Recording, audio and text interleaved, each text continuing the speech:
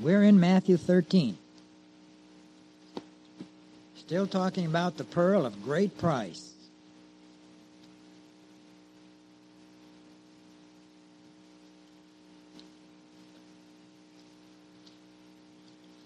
Matthew 13, verses 45 and 46. Again, the kingdom of heaven is likened unto a merchant man seeking goodly pearls, who, when he had found one pearl of great price, went and sold all that he had and bought it. I'm going to call this tonight just the value of the pearl. We're going to talk about the Lord Jesus Christ. Just a little talk about the infinite worth and excellencies of our Lord Jesus Christ, the pearl of great price. This is in respect of his person. He being the most high God, or the only begotten of the Father, very God, yet truly man in one glorious person. Does the Bible ever speak in a particular verse about that? We'll look at Isaiah 9:6. Isaiah 9:6.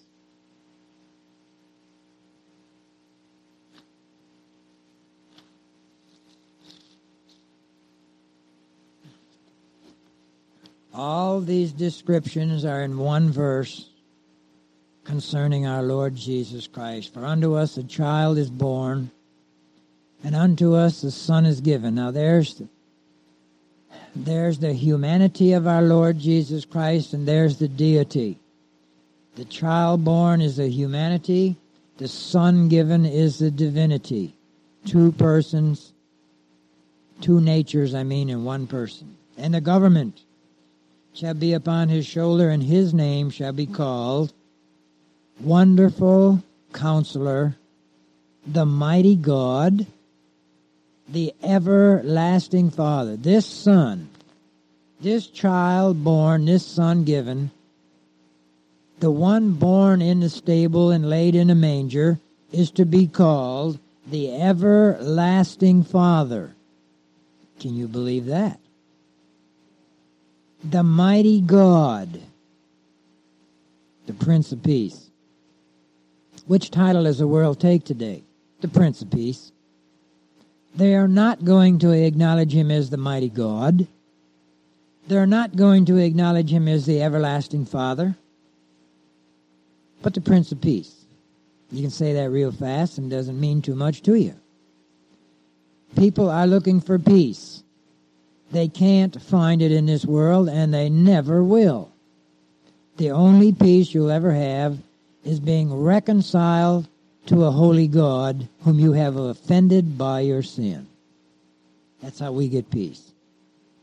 One day there'll be peace on earth, and he will be the Prince of Peace. He is God and man. One person with two natures. A human nature and a divine nature. His human nature was untainted. Ours is. But because he was born of a virgin, no human father's blood. Untainted. The Lord Jesus Christ is the only human being like that God personally fathered. I want you to look at Luke 1, verse 34 and 35. This is a thought I don't think you've ever had before, because I never did.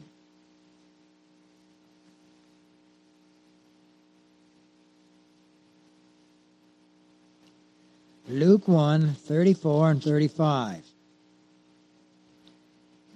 Mary asked, how can this possibly be, seeing that I'm not married and I'm still a virgin? How can I have a child? The angel answers her in verse 35. And the angel answered and said unto her, the Holy Ghost shall come upon thee, and the power of the highest shall overshadow thee. Therefore also that holy thing which shall be born of thee shall be called the Son of God. All right? He is called, now listen, the only begotten of the Father, or he's called the only begotten Son. You see, God never did that before. And He's never done it again, and He never will do it again. The Lord Jesus Christ is the one and only begotten Son of the Father. It only happened once. That's why He's called the only begotten Son, because God fathered Him. Got it? Didn't father anybody else. The Lord Jesus Christ is called the brightness of the Father's glory and the express image of His person. Look at Hebrews 1, verses 2 and 3. Hebrews 1, 2 and 3.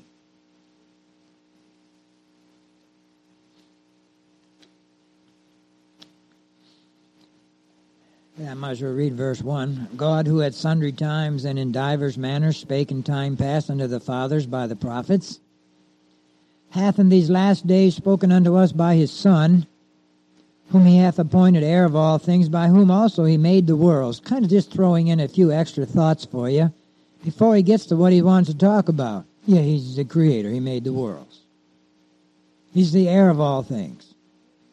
Of all things. The whole universe and whatever else is out there is His. Who being the brightness of His glory and the express image of His person. That's what we're talking about. Our Lord Jesus Christ. Brightness of His glory. Express image of His person. And upholding all things by the word of His power, when He had by Himself purged our sins, sat down on the right hand of the Majesty on high. That's some kind of God.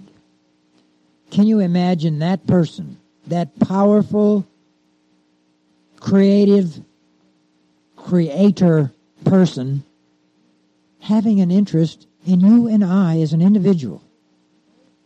Enough so that He wrote our names down in the Lamb's Book of Life before the world was ever created. He knows all about you. He knows all about me. And the fact that He does is scary.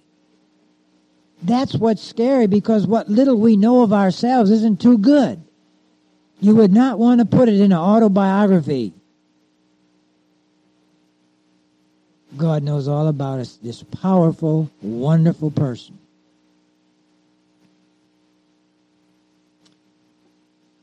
What does that mean, the express image of His person?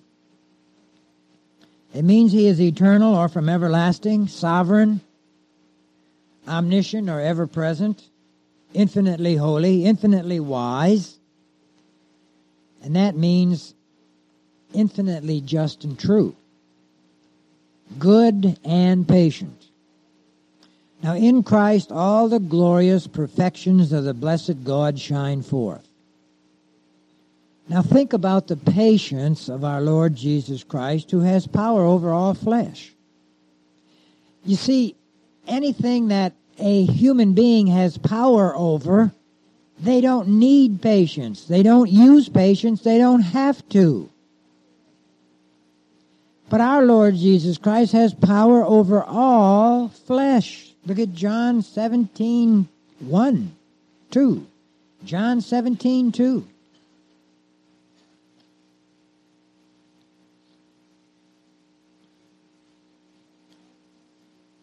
As thou hast given Him power over all flesh, that He should give eternal life to as many as thou hast given Him. How about all the rest of the flesh that the Father didn't give to Him? They're condemned already. They're condemned already because they're unbelievers and they're sinners. They're willful sinners, and they don't come to Christ because the Father did not give them to Him. And everyone that He gave to the Lord Jesus Christ, the Holy Spirit in time quickens their heart and draws them to Christ. There's no hope so, maybe some will, maybe some won't. It's already completed. But you and I don't know who they are. I didn't know that Christ died for me. There was a good many years, at least 20 years or 25 years in my life, that I didn't know anything about the Lord Jesus Christ except a little bit about Christmas and Easter. It didn't dawn on me that I needed to be redeemed, bought back from the sin market in this world. That's what the difference is. Now, we're saying about the patience of the Lord Jesus Christ. I'm talking about his having power over all flesh. You know, people that have power don't need to have patience. They can just get rid of people or just get lost from them. But our Lord isn't like that. You know how downgraded he was while he was here on earth? The insults and the misunderstandings, the cruel treatment and the painful death. But even now, since that's over, his name is blasphemed, his authority, power, and dignity laughed at, his book discarded, the Holy Bible, as well as his commandments. And his members or blood-bought sheep are persecuted and trodden underfoot by the world. Now, most of the world, most of the people of all nations in the world, curse by using the name of Jesus Christ. I've seen Japanese when I was in Japan that couldn't speak a word of English, and I could hear them swearing Jesus Christ. They all learn that name. No matter who or where, they curse in the name of the Lord Jesus Christ.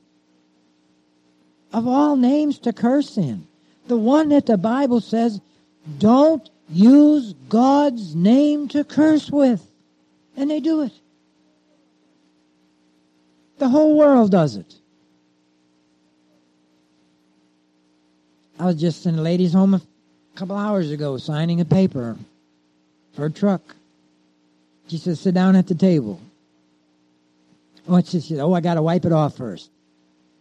She gets a rag and she starts scrubbing that little bit. She says, Jesus, what is this? I said, oh my goodness. Seemed like a mighty sweet lady. But Christ don't mean anything to her.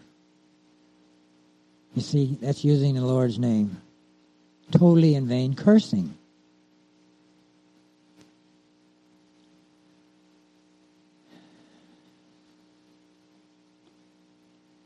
It seems that patience and long-suffering go together with our Lord Jesus Christ.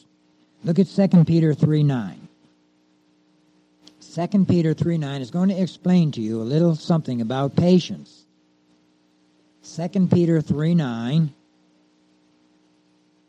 The Lord is not slack concerning his promise, as some men count slackness, but is long-suffering toward usward. Anybody who's long-suffering is patient, not willing that any should perish, but that all should come to repentance.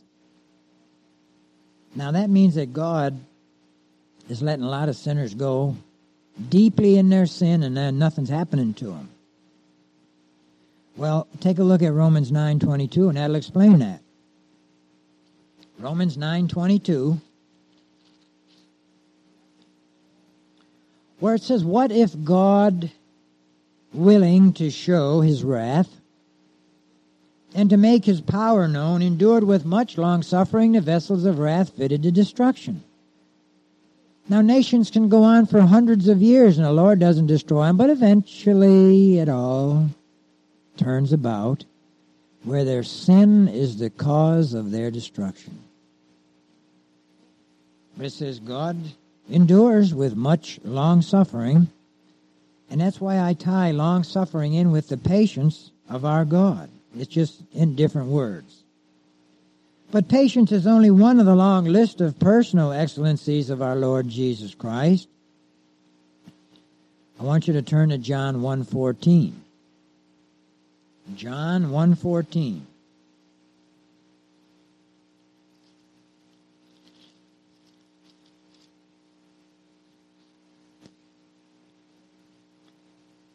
And the Word was made flesh and dwelt among us. And we beheld his glory. The glory is of the only begotten of the Father, full of grace and truth. One of these glorious things about our Lord is the mysteriousness of the assumption of the human nature into union with the divine nature. Now, the human nature did not become divine, and the divine nature did not become human. But they both existed in the Lord Jesus Christ. The Word was made flesh, becoming what he was not. In taking our nature to his own, to be his own, therefore he dwelt among us. If once he became flesh, he had to dwell among us. He became one of us. Will you ever understand that? If we were nice people, if we didn't sin, if we didn't curse, if we loved God with all of our heart, could you understand maybe him coming? But to people, sinners like you and I, deep, dyed, sin-loving sinners, the Lord Jesus Christ came to take our place in suffering eternal wrath. See, that's what he did. When it says he took our sins on him, it means he took the punishment of our sin. Our Lord is the great storehouse of all sacred truth. This is another wonderful, excellent quality about him. As God, he is the truth. As the God-man or mediator, he makes known all truth. Look at John 1:18. John 1:18 says, "No man hath seen God at any time. The only begotten Son, which is in the bosom of the Father, he hath declared him." That's what I'm saying. The Son of God declares God to us in all truth. And then I've got John 14:6. You don't even have to turn there. You know that one, huh? "No man cometh unto the Father but by me. I am the way, the truth, and the life." That's what our Lord tells you. The instructions are very clear and simple in the Bible. No way to the Father. No way to God but through the Lord Jesus Christ. You can't go around him. Can't go under him. Can't go over him. You can't go through him. But you must go by him. You can't bypass him. Christ is the light of truth. Turn to Colossians 2:3. Colossians 2:3. It says, "In whom are hid all the treasures of wisdom and knowledge."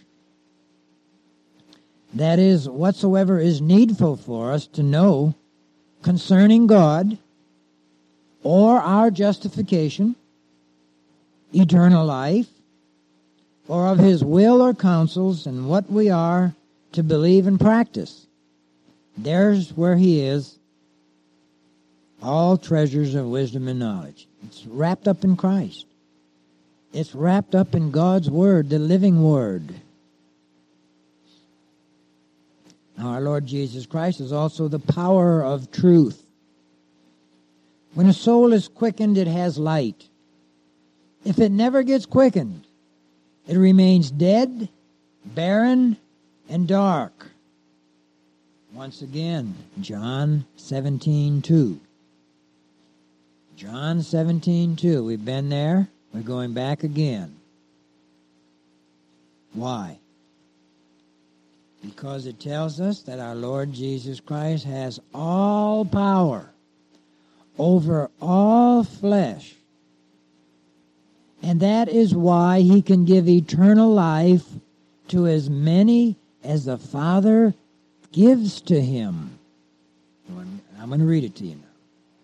"As thou hast given him power over all flesh, that he should give eternal life to as many as thou hast given him." Now, does that qualify a certain number? It sure does. We don't know who the Father gave to the Lord Jesus Christ, but He does, and He died for every one of them.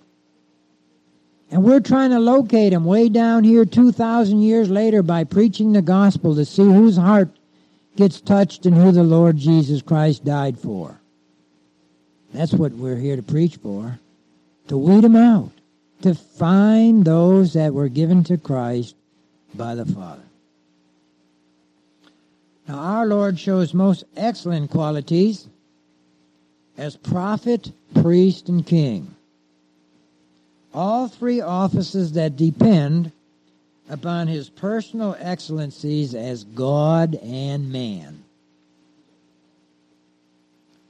As being God, He has all power as a king to subdue us to Himself and to vanquish all our enemies, whether without or within, as sin, Satan, the world, death, and the grave. Turn to Romans 8 and look at verse 31. Romans 8 and verse 31. One of the finest passages in all the Bible. Security for a believer. We're going to read to the end of the chapter. We're going to start at verse 31. But it builds up. It's wonderful. What shall we say then to these things? If God be for us, and that's a big if, you get Him on your side, you get on God's side. If God be for us, who can be against us? Well, I want to tell you, nobody can. Not yourself, not your own wicked heart, not Satan, not the world, not your husband, your wife, your children, your friends. It doesn't make any difference. Nobody can be against you. It doesn't make any difference if they are or not, if God is for you. He that spared not His own Son, but delivered Him up for us all, how shall He not with Him also freely give us all things? And who shall lay anything to the charge of God's... Oh, what's that word? What's that next word? It says elect. Why does Paul keep using that word? Because that's what he means to use. God has an elect people. It is God that justifieth. Excuse me. Who is he that condemneth?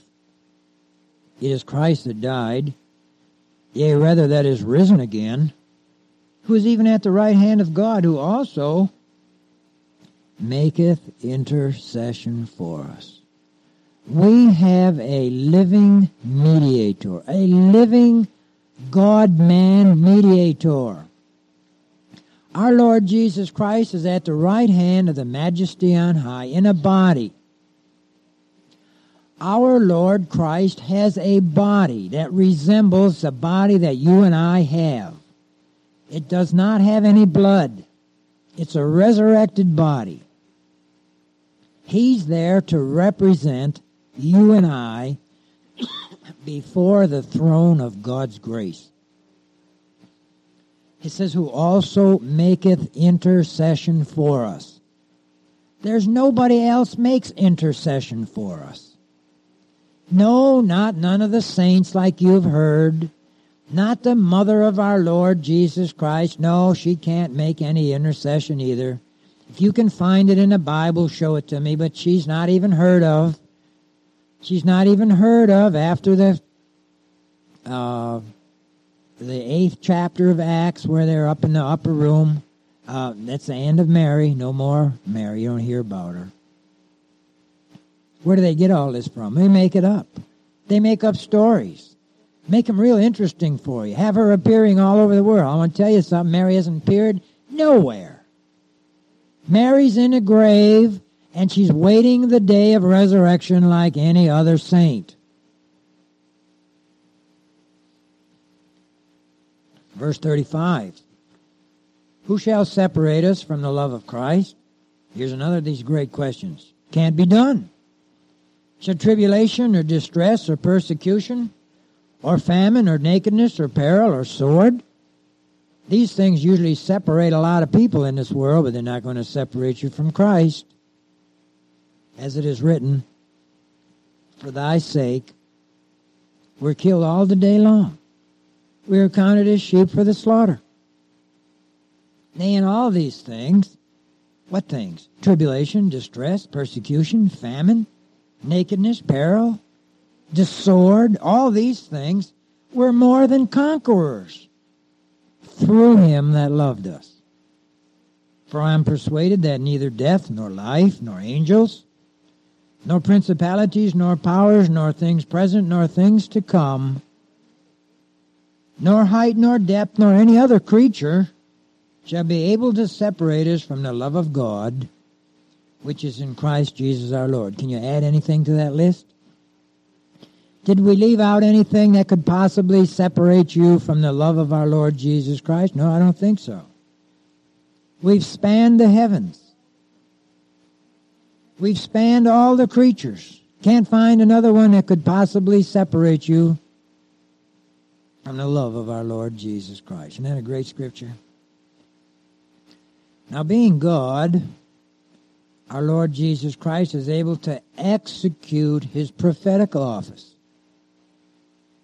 For one thing, he took charge of all believers from the beginning of the world. Did you know that? Took charge of them all. Look at 2 Timothy 1:9. 2 Timothy 1:9 takes us back before the world was even created.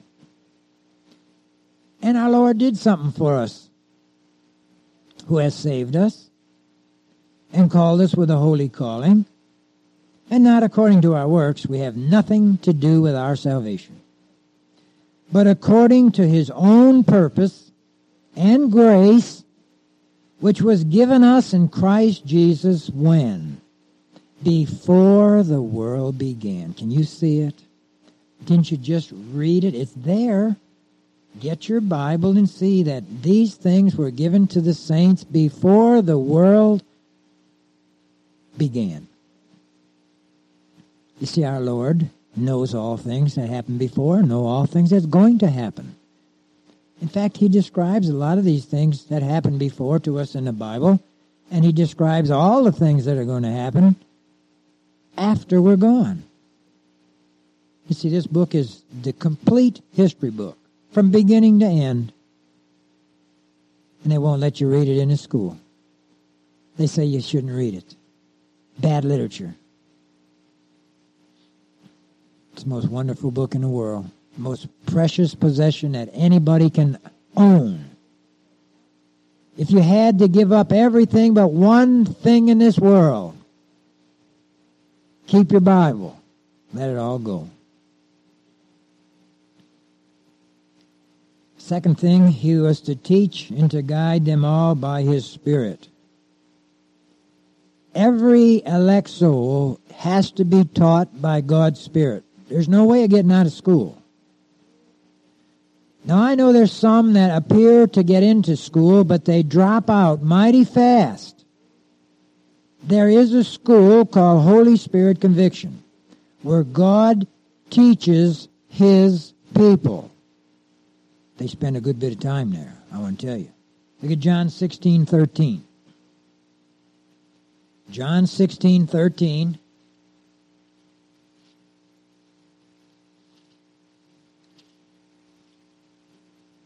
Howbeit, when he, the Spirit of truth, is come, he will guide you into all truth.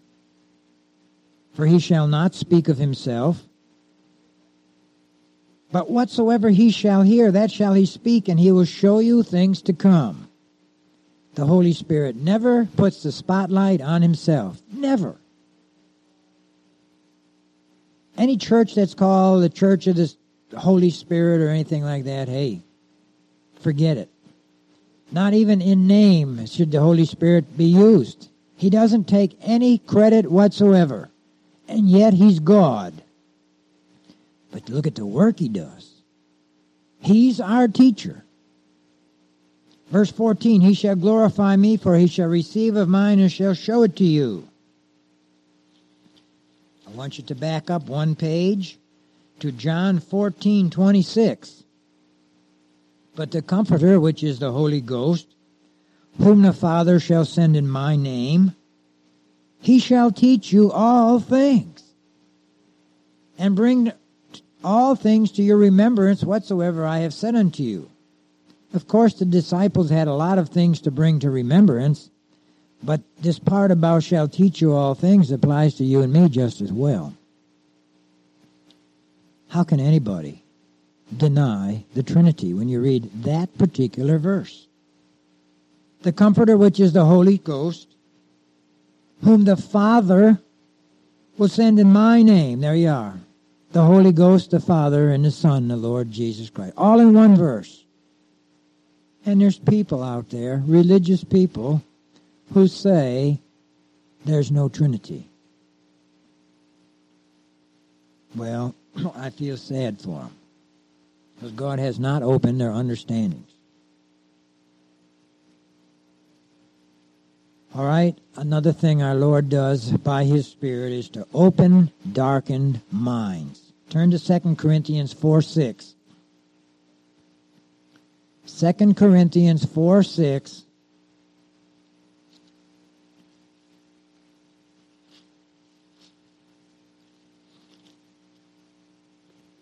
For God, who commanded the light to shine out of darkness, has shined in our hearts. Now you see, the first time God commanded light to shine out of darkness was at the recreation of the world. It says, darkness was upon the face of the deep, and the Lord said, let there be light, and there was light. That was a marvel of creation. And as big as that seems, here He takes to an individual, and He does the same thing by shining into our hearts and scattering the darkness, to give the light of the knowledge of the glory of God in the face of Jesus Christ. He teaches us about Christ. We learn about Christ. There's a process to coming to God the Father through the Lord Jesus Christ. You've got to have knowledge. And being God, what a priest He is. We're talking about prophet, priest, and king. Here He is as priest. He's both the altar, the sacrifice, and the priest that offers the sacrifice. The sacrifice being Himself. And what a sacrifice that, being made only once, has satisfied infinite justice for millions of His people. One time, one sacrifice for sin, one Calvary, one God-man hanging on Calvary paid the sin debt of millions of His people. In just those few hours, where you and I would spend eternity suffering in hell and never get our sins paid for. Talk about a pearl of great price. Our Lord Jesus Christ is of such infinite value that there's no treasures gathered on the face of this earth can even begin to compare to this one pearl of great price, our Lord Jesus Christ. Turn to Hebrews 10, our last scripture, and look at verses 12 through 14. Hebrews 10, 12 through 14, and we're going to finish.